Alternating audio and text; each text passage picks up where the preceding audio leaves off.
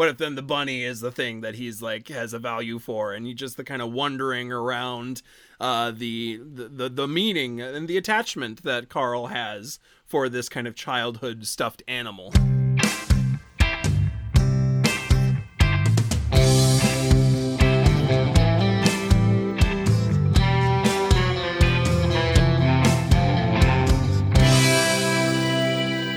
Welcome back, everybody, to No Script, an unscripted conversation about theater's best scripts. I am Jacob Mann Christensen. And I am Jackson Nikolai. Thank you all for tuning back in. We are excited to get to keep talking about some of theater's best scripts today with all of you out there in podcast land. That's right. We are roaring into this new season of the show and talking about some really varied scripts. I mean, these first 3 episodes are nothing alike in terms. I mean, the episodes are alike, perhaps, the conversations, but the scripts we're talking about are not. I mean, think about the play that we talked about last week, Jackson, Cat on a Hot Tin Roof. It is long. It is takes place in one location. And this play like one night. One night. This play that we're talking about today is short. It takes place across all of Europe. It takes place either over several weeks or over several seconds, depending on what point you believe you're at in the script. Yep. Yeah, no, absolutely. It completely tells a story in a completely new and different way, uses storytelling and given circumstances differently. So yeah, I'm excited to get to jump into the conversation around The Baltimore Waltz by Paula Vogel. Paula Vogel is just amazing. Every time I come back to a Paula Vogel script I've already read, or I read a new Paula Vogel script, new to me, it's just a reminder of the just level of genius that these works represent. I mean, I haven't read Baltimore Waltz since probably coming out of high school. And coming back to it, I'm a totally different person, and you can just see in it the marks of absolutely the amazing career she had already had, sort of, but was certainly about to have as one of, I think you got to put her in, I honestly believe this, probably the top 3 playwrights across the world of all time. Oh, yeah. And I really believe that. Yeah, definitely. The way she ties together narrative and the way she structures scenes to like bring out slowly and suss out what's actually happening is just masterful. Yeah, absolutely. And this play is quirky, it's odd, it's off the wall, it's imaginative, it's non-realistic, like many of Paula Vogel's works, and is a great representation of many of Paula Vogel's works because it is simultaneously heartbreaking and specific and really grounded in the real. Yeah, grounded in a very real experience. I'm excited to get to jump into the talk of the play. However, before we get going, I do want to take just a second and say thank you to all of our patrons over on patreon.com/NoScriptPodcast. Thank you all so much for supporting the show. You help us be sure that this podcast can keep going. We love getting to have these conversations about theater's best scripts, and it's not free to do so. So the patrons over on patreon.com/NoScript help out a lot with that, with podcast hosting fees, script costs, time associated with the project. So if you are looking for a way to get involved in the No Script community to help out the show, if you like what we're doing, if you're getting $1 a month's worth out of listening to the podcast, and you're looking for a way to kind of join the community in a substantive way, you can head over to patreon.com/NoScriptPodcast. You'll see a number of different tiers of patronship over there. The lowest one being just that $1 amount. So you're looking for a way to help us out? Head on over to patreon.com/NoScriptPodcast. Thank you to everyone who has already done so. We will continue to see you over there. Yeah, incredibly huge thanks to all of you who are supporters. You're amazing, but get to do the show because of you. And now, back to the script. Here we go. All right, Paula Vogel. I've already sung her praises this episode, but as another way to sing her praises, this is our 3rd time coming to her across the 6.5 seasons that we've got so far. We're in season 7 of the show. We talked about her play How I Learned to Drive, one of my favorite plays of all time, and her most recent play Indecent are the 2 that we've talked about so far. You maybe remember those conversations. You may even want to revisit them if you like those plays after listening to this conversation on the Baltimore Waltz Waltz. As a way to just reflect briefly on the legacy, the amazing reality of who Paula Vogel is, listen to this short list of students that Paula Vogel has taught, and think about that these are people who are defining the genre now. People like Sarah Rule, Nilo Cruz, Chiara Alegria Hudes, right? She wrote the book for In the Heights and now the screenplay for the incredible movie In the Heights, and Lynn Nottage. These are students of Paula Vogel who are defining the genre now, and Paula Vogel defined the genre then. I mean, she has an incredible legacy. She's an American Theater Hall of Famer. The Kennedy Center has named a playwriting award after her. I mean, incredible. This play, The Baltimore Waltz, is an earlier piece by Paula Vogel. She had already had a little bit of a successful career, not in terms of fame, but in terms of getting productions done. One of her first plays she wrote as a student won a big award at the Kennedy Center. But this play really catapulted Paula Vogel into kind of the national spotlight as one of America's premier playwrights. It won the 1992 Obie Award for Best New American Play. It was workshopped in Alaska, which is cool, at the Perseverance Theater. Played 1992 in Houston at the Alley Theater, then the Circle Rep. That production had transferred to New York at the Circle Rep. That production was directed by the legendary theater director Anne Bogart. I mean, to have anything of yours directed by Anne Bogart is an honor. And think about what Anne Bogart did with this script. I'm sure it was incredible. The play was at the Yale Rep in 2003, 2004 at the Signature Theater Company, and many regional theaters, professional houses, around educational theaters around the country, around the world. Most recently that I could see at any significant size of theater was a 2019 production at the Keegan Theater in D.C. I mean, incredible. And as Jackson gets to kind of what the story is about, it's worth noting that there's kind of an overlap here between context and synopsis, because this is a play influenced by real-world events. In the foreword, or the introduction to my anthology of Paula Vogel plays, David Savron writes a lovely, touching sort of memoir to who Paula Vogel was as an artist, and he makes a comment that a lot of Paula Vogel's plays are responses to other pieces of theater. She reads the plays of William Shakespeare and writes Desdemona. She reads Who's Afraid of Virginia Woolf, and she writes And Baby Makes Seven. She reads or sees The Ducks Variation, she writes The Oldest Profession. She reads or sees plays by people like Sam Shepard, and she writes Hot and Throbbing as a response. These are pieces of theater that respond to other pieces of theater. But in this particular case, this is a piece of theater that responds to something that happened in her life. And it was clearly a painful, impactful reality for her, and that was the loss of her brother Carl to the AIDS virus. Yes, yeah. So that's the kind of important starting context for the writing of the play, and also the action of the play. It's slowly brought out. It's kind of the mystery of the play, what we're actually talking about. But keeping that context in mind, it comes to bear in the play itself. This play is in some ways her riding through the events and the grief of losing her brother to AIDS. The main characters we're switching into synopsis real quick here. The main characters in the play are Anna and Carl, and then a third character called the Third Man, who ends up playing 10 or so different characters throughout the play. The events of the play are Anna, and we meet Anna at the top of the play, and we meet Carl at the top of the play. Carl is a librarian who gets put on leave pretty quickly. He's a children's librarian, and is either put on leave or goes on vacation or gets fired.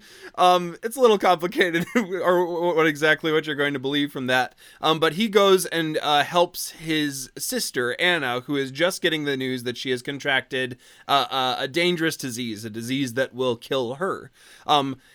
right away you get into a little bit of the fanciful, because the disease is called the acquired toilet disease. And they don't really know exactly what's going on with it. Some of it is a little absurd, the way that they're talking about it, and yet some of it is kind of reflective of the way that kind of early stage AIDS fear was being talked about. It's worth noting that the acronym for acquired toilet disease would be ATD, right? And AIDS is AID. Yeah, and they base it all in this kind of narrative that they've pieced together, that school teachers around the country are getting it from their middle school children who are using the toilets, and they're contracting it that way. The pair, Anna and Carl, were kind of planning to go on a Europe trip. Anna has always been afraid of going to Europe because she doesn't understand the language. She'd only go with Carl because Carl knows like 6 languages. He's a librarian. He's studied a lot. And so she asks the physician, notably right before they're about to leave, she's like, "Is there any way that I could pass this on to anyone? Because I want to have a lot of sex if I'm going to die." So the doctor says no, and she's like, "Okay, so we're gonna go on this romp through Europe." And Carl kind of starts the job of like trying to find her a cure. Carl approaches this in 2 ways. One, by talking to the doctor, and getting the name of Dr. Todrischkeln in Vienna is how I'm going to say that name. And this is a doctor who's like a urology doctor who is focused on urine therapy of some sort, and has experimental treatments that he wants to try to use. And he convinces Anna to go on this European trip with him. They'll stop at all the places that they want to stop, and then end at this doctor's to try this new therapy. Carl also pursues the route of black market drugs in some way. He has a contact over there, and he talks to his friend over there, and says, "I need you to hook me up with some drugs that might help my sister." And his friend says, "That's fine. Do you still have the rabbit?" And this is the first time that the rabbit kind of appears, which is a really unique prop in the play that Carl begins to carry with him throughout the different scenes. They get over to Europe, and they begin having all these adventures over in Europe. They stop in Paris and see the Eiffel Tower. Anna begins kind of going through the grief of a life lived as a middle school teacher, doing all the right things, but eventually contracting this illness, having not experienced all that life has to offer, all of the great food that life has to offer. There's this scene in Paris where she's eating this amazing food and is lamenting all the Velveeta that she's eaten. That scene ends in her getting together with the waiter and them having sex that night. And kind of an interesting, intimate relationship with Carl, who kind of comes into the room and lays down in the bed at the same time, and so that continues. They go up to Holland, and a similar pattern happens. Carl is kind of going to museums while Anna is sleeping with people. She sleeps with the little Dutch boy at age 50 is the name of the character, who is kind of a surrealist character up there. They get to Germany eventually. Carl is kind of pushing her through, trying to get to this therapist in Vienna, and they get to Germany, and finally the kind of rush of the sleeping around eventually ends. She sleeps with like a young revolutionary or something like that, and who he is ultimately disappointing on multiple levels, and finally kind of she winds up kind of broken after that scene. The rush of it has gotten away from her. About this point in the play, some things start to happen that begin to make us question what the narrative of the play is. There are some slides shown of their adventures that don't necessarily match up with European adventures. They're talking about this great food in Germany, but they show like a hot dog stand outside of the Johns Hopkins Hospital in Baltimore. They talk about different sites in Europe which are juxtaposed with views from the hotel looking over Baltimore. So you begin to kind of piece together that something else is happening, some other narrative is happening in here that is maybe not just the narrative of them traveling through Europe. You begin to get that more and more. The towards the end of the play, they finally get to Vienna. They look up the doctor. Carl ends up going to meet his friend, who's a character called Harry Lime, which is a nod to a movie called The Third Man, which is more than a nod. Yeah. Which is a direct character relationship to the character in The Third Man, played by Orson Welles, which is a movie about a romp through post-World War II Europe. And so, shady medicine dealings in Vienna, and Harry Lime is dead, but not dead. I mean, it's some fairly direct taking from the movie, but with credit, right? Because this third man is part of the script. Yeah, definitely. So Carl goes off to meet with him, who's kind of his friend from college, but he lets him know that the medicine that he is making is just medicine that he's making in his kitchen. It's not true black market medicine. It probably won't help Anna get any better. And they end up fighting over the rabbit that has been kind of packed with them over this time, and fighting on a Ferris wheel over this rabbit, and we kind of leave them there. Anna has her first session with this pea doctor, and it goes very strangely, very surreally. He keeps trying to drink this vial of urine throughout the scene, and by the end of it, she starts to kind of wake up. We have some of the magic being broken. She notices that the doctor is similar to the doctor from the first scene of the play, and kind of takes off his wig and catches him in it. And we're kind of quickly ushered into the reality of the situation, which is that she's in Johns Hopkins Hospital in Baltimore, and she's visiting her brother, who she has left alone in kind of this daydreaming moment. Perhaps it's a little bit fuzzy exactly why she's left him alone. The doctor asks her why she's left him alone. She runs back into the room, and Carl has passed away as a result of complications with AIDS, namely pneumonia, dying of pneumonia. And she tries to revive him, tries to dance with him, but he is in fact dead. The scene ends, or the play ends with the doctor kind of helping her through the grief of that, noting it, and at the last moment kind of like asking her out to coffee, which she refuses gracefully, and that's the last action of the play. Yeah, that's a good summary, as it leads us through the way that the play is this romp through Europe with question marks, things that are odd, things that don't make sense and don't add up. But in just that final probably 5 minutes of the play, it all comes rushing into clarity as the audience discovers what has really been going on, who's actually sick, who's actually dying, what this trip through Europe really was. And it's worth noting that the beginning of the play starts there too, as Anna begins the play reading from a language book, the Berlitz Pocket Guide to Europe. And she begins the play reciting these phrases from that she should know in other languages from this book, and then after those just recitations of these, a couple of things she should know, like where's the toilet and stuff like that, she then, what I would consider, starts the monologue with, "I've never been abroad. It's not that I don't want to, but the language terrifies me."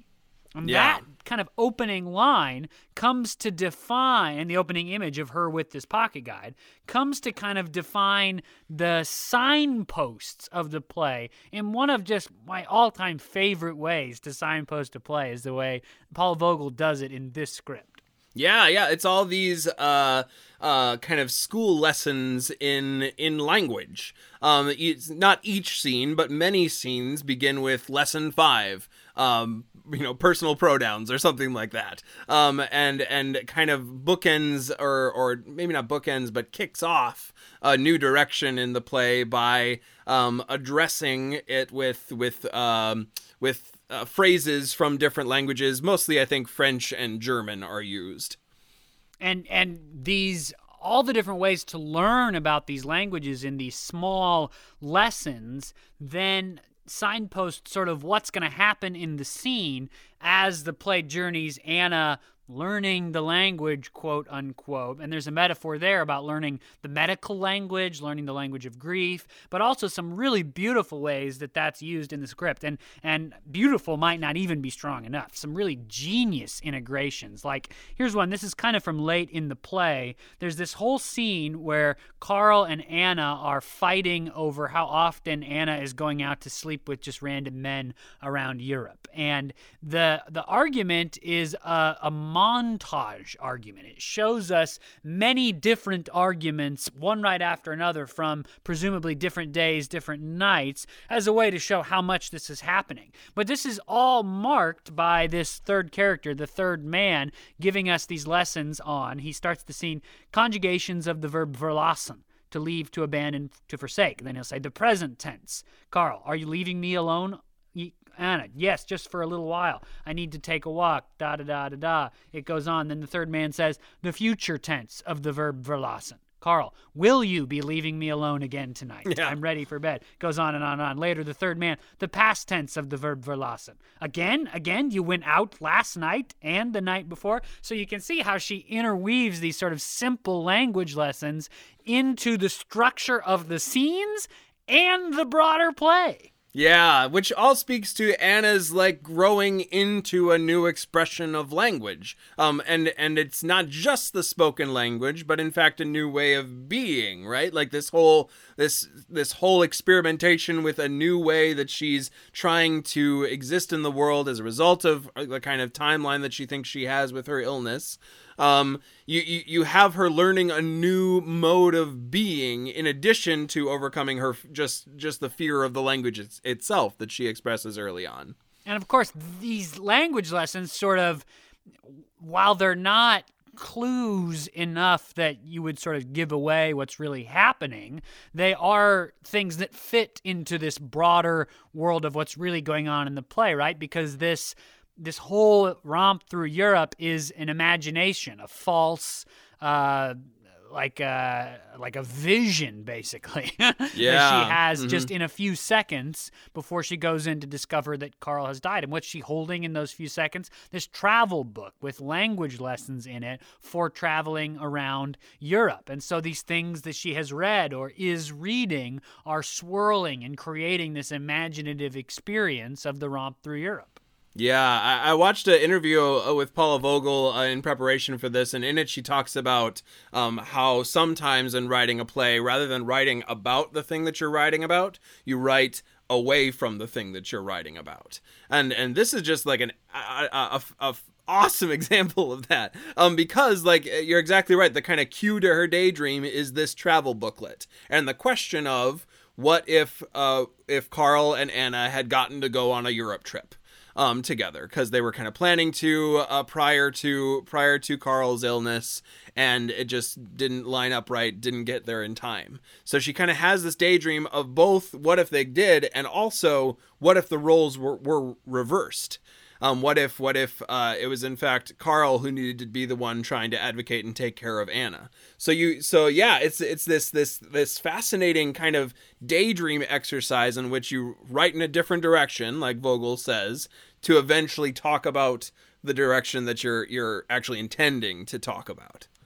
And she's brilliantly crafted the world of the play to fit within both the logic of the vision of this trip and the logic of what's going on at the time. I mean, things that are part of the design that she's asked for are sort of raise your eyebrow, why would you do that, until you understand what the play is. She calls for Anna, the protagonist character, to be in basically a slip and a coat on top of that. She calls for Carl to be in his pajamas and a suit jacket on top of that through the whole play. And then that's where you sort of get this, what's going on in the real world, then what's going on in this vision fantasy of this trip through Europe. The third man is the only other actor in the play, although I've seen some pictures where you may have like a nurse or something. I'm not sure exactly why you do that, to be totally honest. It seems like a 3-actor play. Anyway, the third man plays all the other characters. And who's the third man? It's just this doctor.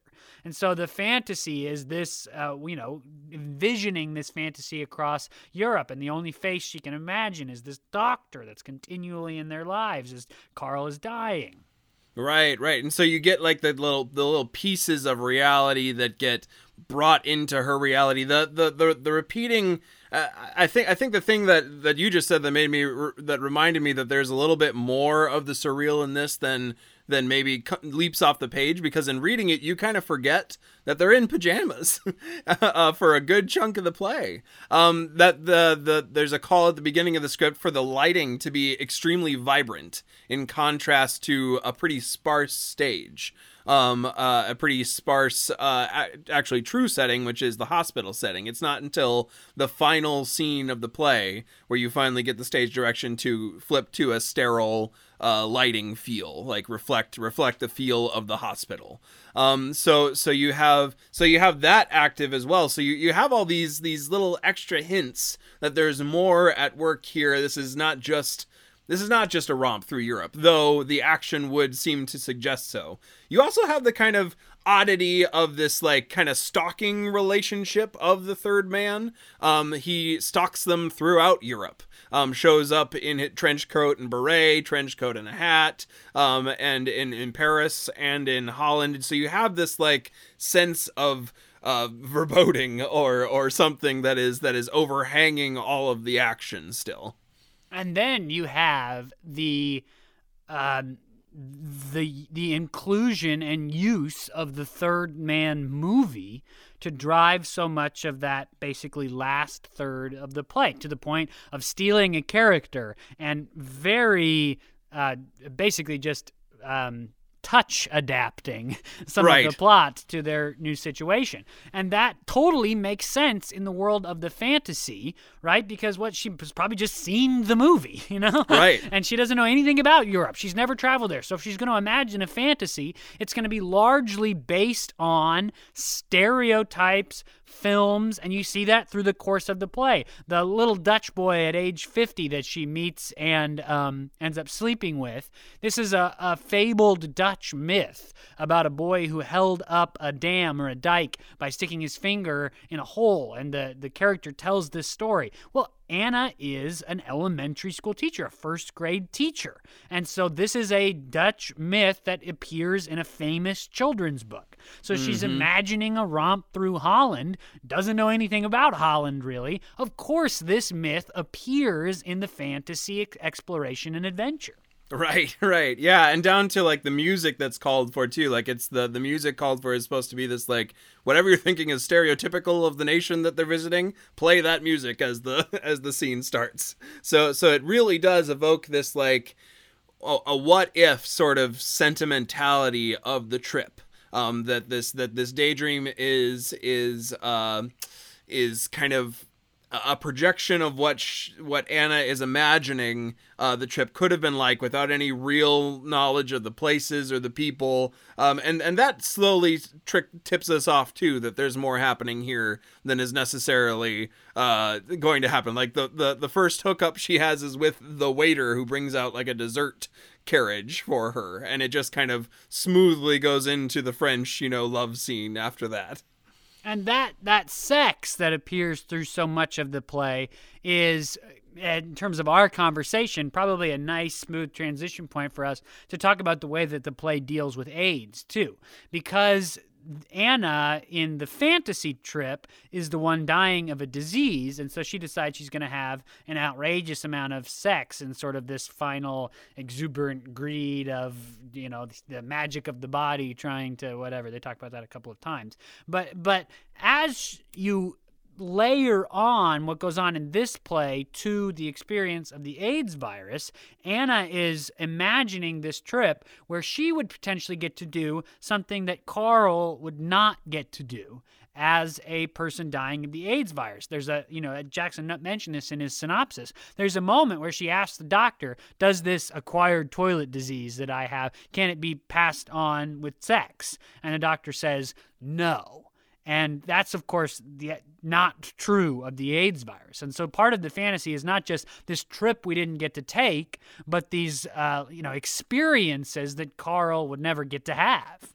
Yeah, the kind of the sort of love or passion that he would wish to express through the final days of his life wouldn't be the same. The kind of that is an interesting, like, taking away of that fear and deprivation aspect to kind of live out another kind of pseudo fantasy for Anna in the roles flipped, to kind of have that freedom to even in the midst of knowing that there is a timeline to life and it's more clear and present than maybe Anna would have been expecting, to still be able to live it out in that way. Ultimately, though, there's still the kind of end to that, which is after who knows, with the time jumping the way it is, who knows how many encounters she has on this trip, but eventually there is an end point. There's a point where it becomes that she just says, I want to go home. This is enough. I want to go home. Yeah, and so many of the other ways that Paula Vogel has dealt with the AIDS virus are remarkable too. I mean, you think about the imaginary disease that she has crafted, and it could have been anything, but she's created something where there is a shame response to the disease, right? You get it from a toilet and being, unhygienic in your use of the toilet. And right. the AIDS virus at the time, there was a huge, and even still today, for shame, there is a huge shame response to the way that disease is treated. And it all throughout this round through Europe, she's told things like, well, just don't tell people what you do and you won't be judged. Right. Just don't blah, blah, blah, blah. And you can sort of see this metaphor that she constructs about the way society perceives people who have the AIDS virus too, especially the shame of getting it, how you've gotten it, etc. And then the exhaustion of trying to figure out a way to treat it, especially at the time that she was writing the play, when it was still very, a lot of the treatments were experimental, and it was hard to know whether you were pursuing something that would work or pursuing something that would take a lot of energy out of your life, and you don't know how much life you have left. So that all, you get that kind of exasperation from Carl, especially towards the end when he gets to a friend, to someone who he kind of trusted, who ends up telling him, well, yeah, sorry, I mean, I'll give you the drugs if you want to buy them, but they're all just made up quack drugs that aren't going to help at all. And the doctor too is a total quack. He drinks pee. And is sort of suggesting this urology treatment that involves all kinds of stuff to do with urine and pee, and there's that sort of shame, gross out of the treatment for the disease as well.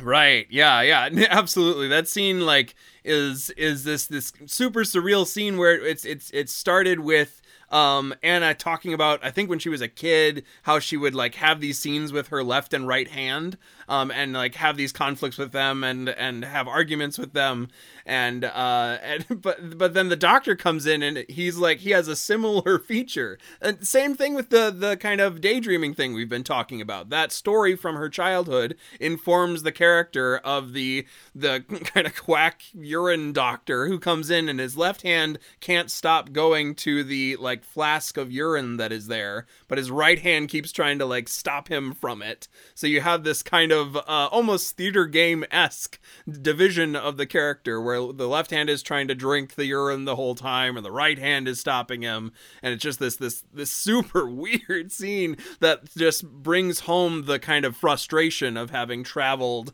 that whole way to meet this like essentially crazy doctor. Yeah, and there's so much else in the play that has that kind of crazy, weird, sometimes odd and kind of uncomfortable, but definitely wacky experiences. I mean, of course, the major one is just the treatment of the bunny through this whole play. It's this stage prop that's part of the story in this grand, mysterious way. It starts when they're packing their suitcases and Carl sticks his stuffed bunny into Anna's suitcase, won't really tell her why. Then he wants her to carry it through airport security and won't really tell her why. And then in France, they're pursued by a guy in a trench coat who also has a bunny and he never explains. And then she follows them around in Amsterdam and discovers that these two guys meet and like kind of touch each other's bunny and then it's apart. And then, of course, the Harry Lime character from the Third Man movie wants the bunny and is only willing to trade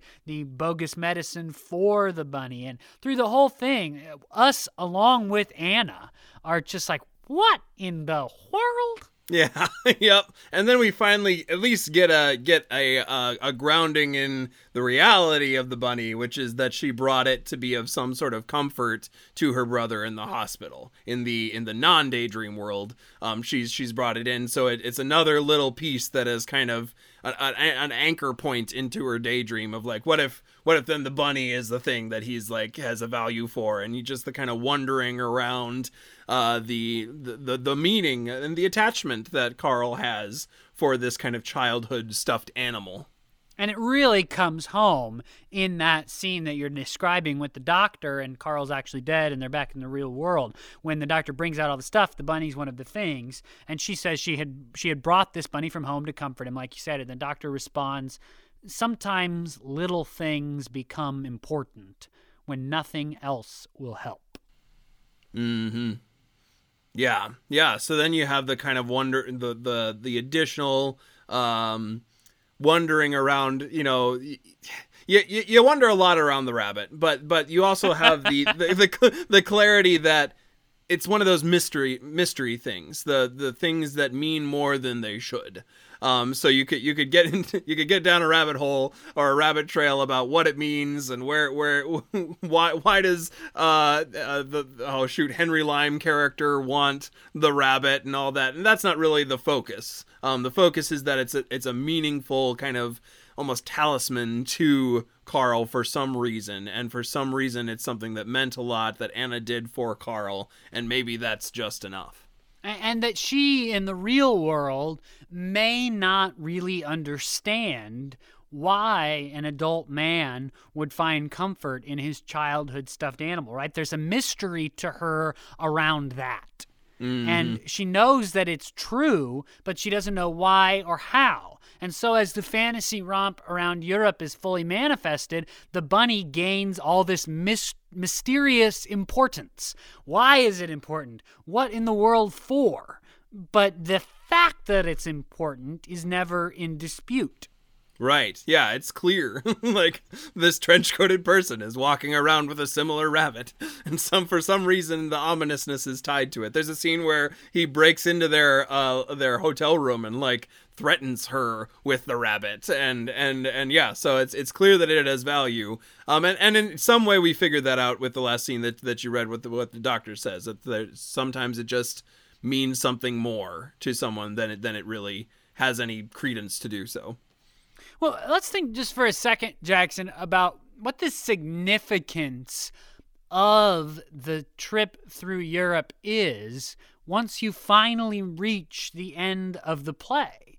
I mean, in the story, in the experience, you reach the end of the play and you realize that this whole thing has been a fake vision that never really happened, that only happened in a few seconds before Carl dies, that all of the experiences that we've had as the audience and that they seemingly have had as brother and sister were fake or were these sort of mythic representations of experiences somewhat from their lives, but mostly just Anna taking things from the hospital or from her immediate surroundings that she can use to sort of imagine a fantasy world, right? I mean, lots of plays like this exist where characters might romp through their memories in these important moments, in these sort of crucial seconds. I mean, there's that famous movie with Jim Carrey, right, where that's basically the whole plot, is a romp through memories while something else is going on, and you finally learn about something else. But this isn't a romp through memories. This is a romp through a total fantasy. Mm-hmm.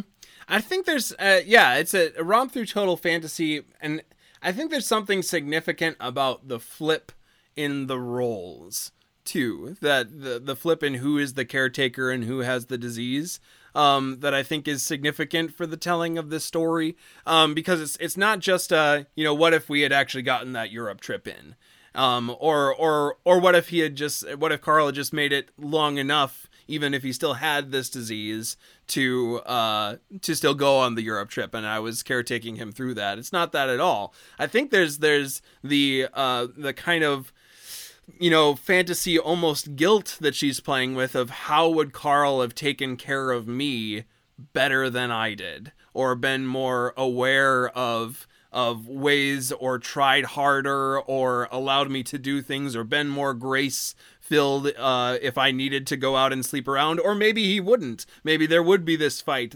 Maybe the fight reflects a fight that they actually had in real life about time spent together. So I think there's something really significant in the flip of roles too, that makes it more than just like a multiverse sort of situation where you're like, oh, what if this other timeline of me happened? She's playing with I think some of that a familial wondering and possible guilt around how she was able to be there for Carl. I think you're right on. I love the way you put that. As opposed to Eternal Sunshine of the Spotless Mind, where Jim Carrey and the other character are trying to figure out. I'm just loosely remembering the movie, so bear with me. But as I remember, there's a question of what is going to happen next.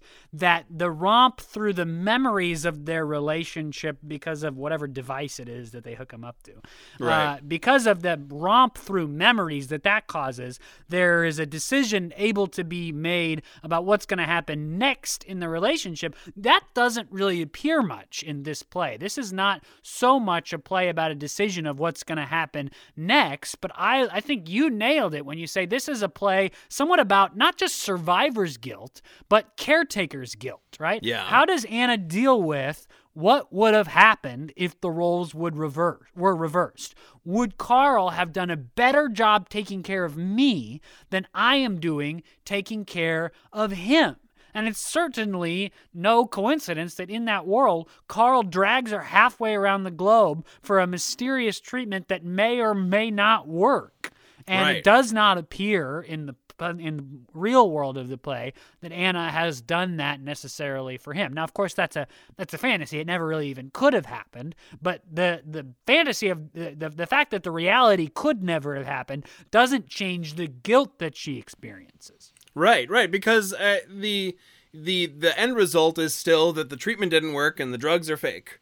Or the treatment is too weird, maybe, or there's no like proof that the treatment will work. So you have I think that some of what she's describing Anna is describing in her relationship to Carl is this figure that she trusts to take care of her. She talks about his education, that she would only go to Europe if Carl can come along with her, because she's too afraid to go on her own, too afraid of the language. And even with that trust, even with that belief that he could take care of her, it still ends similarly. It still ends, we don't actually get to see the full end of their story, because Carl maybe in the fantasy dies on the Ferris wheel where he's meeting Henry Lime. It's a little confusing at the end. We're briskly brought out of the daydream by the real world, so we don't actually see the end of the daydream. And yet you get the sense that it's coming along to the same place, that she's worked out something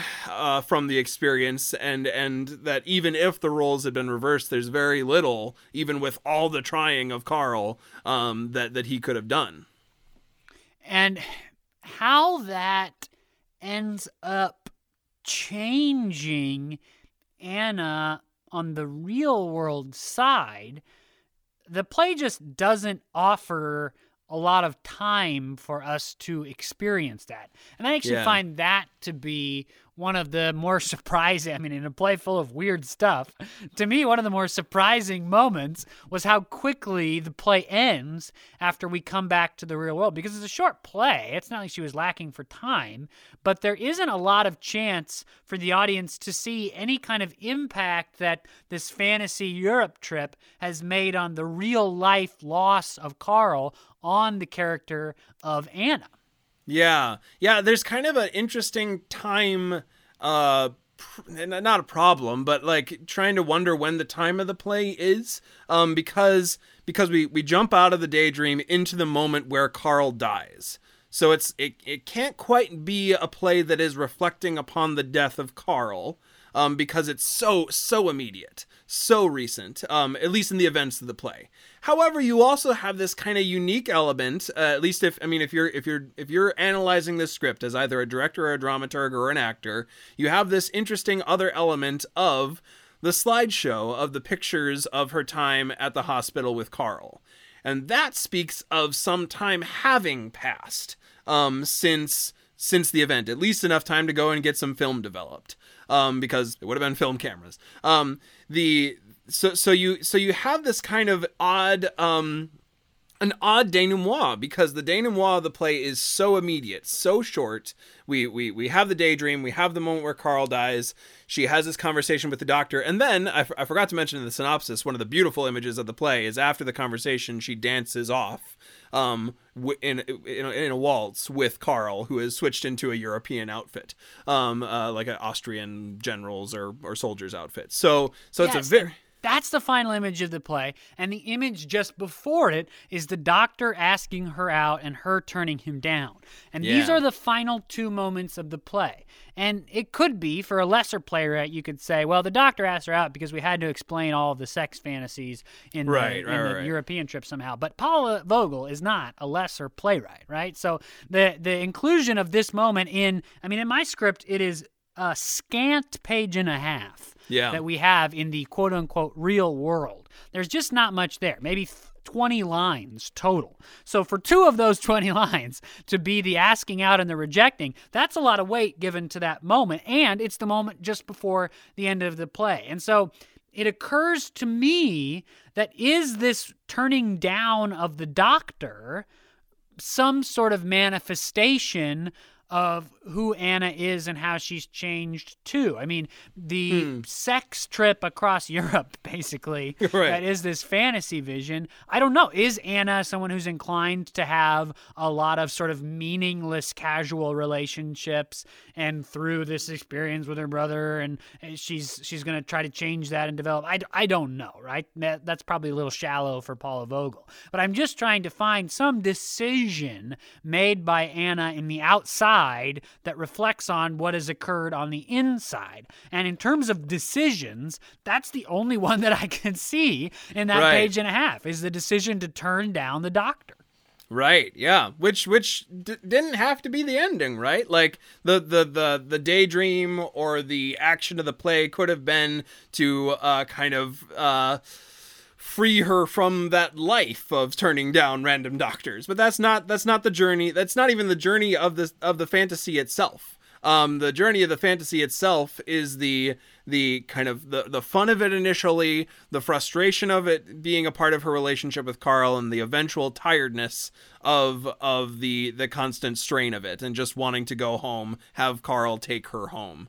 And that's kind of what happens at the end, right? Like she says no to the doctor, and Carl dances her off stage. And the dancing is beautiful. You mentioned it, and then I took us off the direction to talk about the doctor, but we should reflect on the beautiful tearjerker that is as a final image of the play. Mm-hmm. Especially because the scene before, she tries to dance with him in his like corpse state.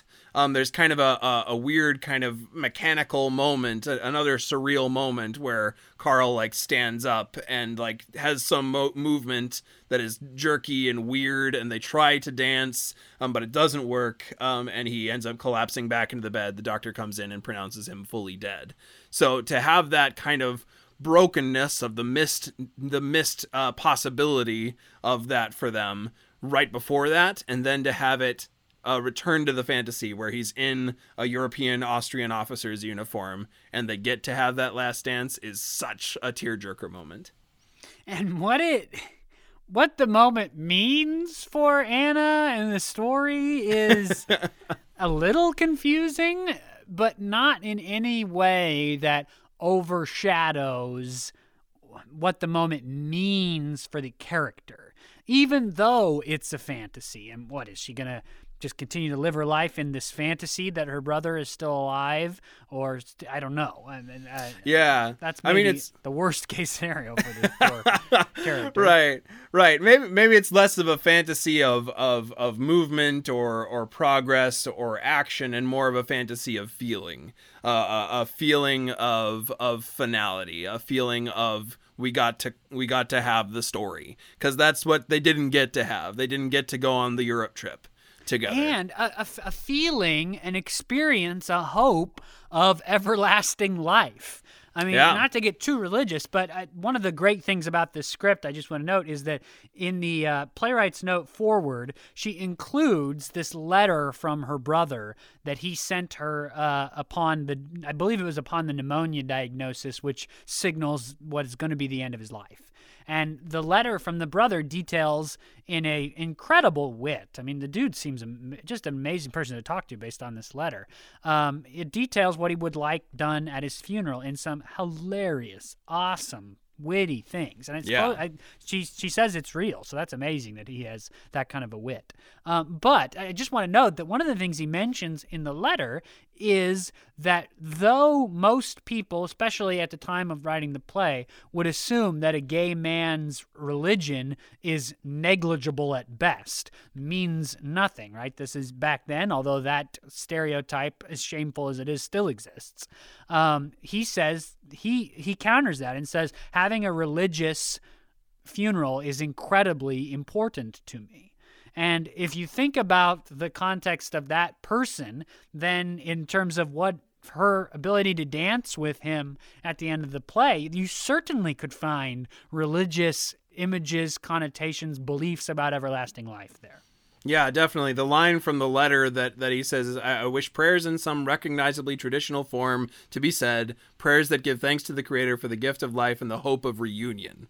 And I think that hope of reunion is this letter is like somewhat called to be like or it's not called for, but it's welcomed to be in your bulletin. I would say strongly suggested. Strongly suggested. I would say anybody that looks at Paula Vogel in the eye and says, you wanted me to do it in this touching tribute to your brother from the masterwork genius Paula Vogel, and I went, nah. Right. That would be tough. I would say it's something close to a necessity. Yeah.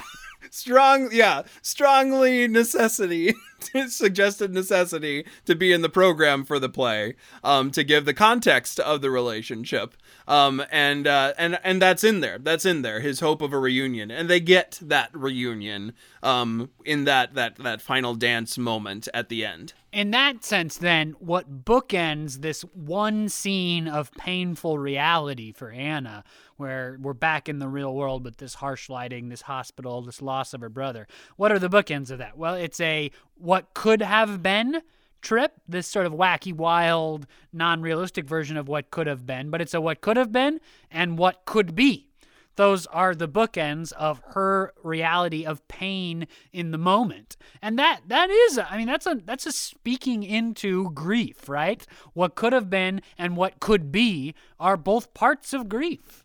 Yeah, absolutely. And grief walking is part of this play too. You have a whole internal scene that is, in the middle of the play is what I'm saying, internal scene. In the middle of the play, there's a scene about the process of grief and walking through the process of grief and the possible addition of lust as into the categories of processing of grief. So that theme carrying through all the way to the end, where you get some sort of conclusion to it, is just a beautiful way to end the play. Well, as we wrap up our conversation here, I just want to read this quote from Paula Vogel. She actually wasn't talking about this play, but it's so specifically clear how it references this play that I just want to read to you. This is an interview that Paula Vogel did with Mary Louise Parker, and they were talking, of course, about How I Learned to Drive. But in that interview about How I Learned to Drive, her most famous play by far, she says this: "In every play, there are a couple of places where I send a message to my late brother Carl. Just a little something in the atmosphere of every play to try and change the homophobia in our world." That is our conversation around the Baltimore Waltz. We are coming to the end of our time here, but it does not mean that the conversation itself has to end. We would love to keep talking about this play with all of you. We also did How I Learned to Drive, so we just love to talk about Paula Vogel with all of you out there in Seriously, podcast land. folks, one of the best 3 playwrights ever. Yeah. I mean, I believe that in my heart. So if you want to have people to talk to about these plays, we'd love to be those people. We're on Facebook, Instagram, or Twitter at the username @NoScriptPodcast. We also have a Gmail, noscriptpodcast@gmail.com. Find us on any of those sites. We'd love to keep talking about the Baltimore Waltz with you. If you'd like to recommend this podcast, that'd be a huge help to us. We love to see our listenership grow because it means more and more conversations are being had, and we're seeing that growth even still. So thank you all for that. We don't do a ton of advertising or anything, so what traction the podcast gains in the world is due to you telling people about it. So that's a huge benefit. Thank you for that. You can send people, if you want to recommend them, to Spotify, to Apple Podcasts, to Google Play, to Podbean. We're in all those places. An easy way to find us, if you need it to be easy, is just to like us on Facebook, because then you'll get the updates on what play we're about to talk about in the next week. And then every Monday, there's just a click and play link to the episode that you can find on our Facebook page. So, until next week, whether you click through on that Facebook link or follow us on any of the sites, we'll see you there. Until then, I am Jackson Nikolai. I am Jacob Mann Christensen. Thanks for joining us for No Script, the podcast. We will see you.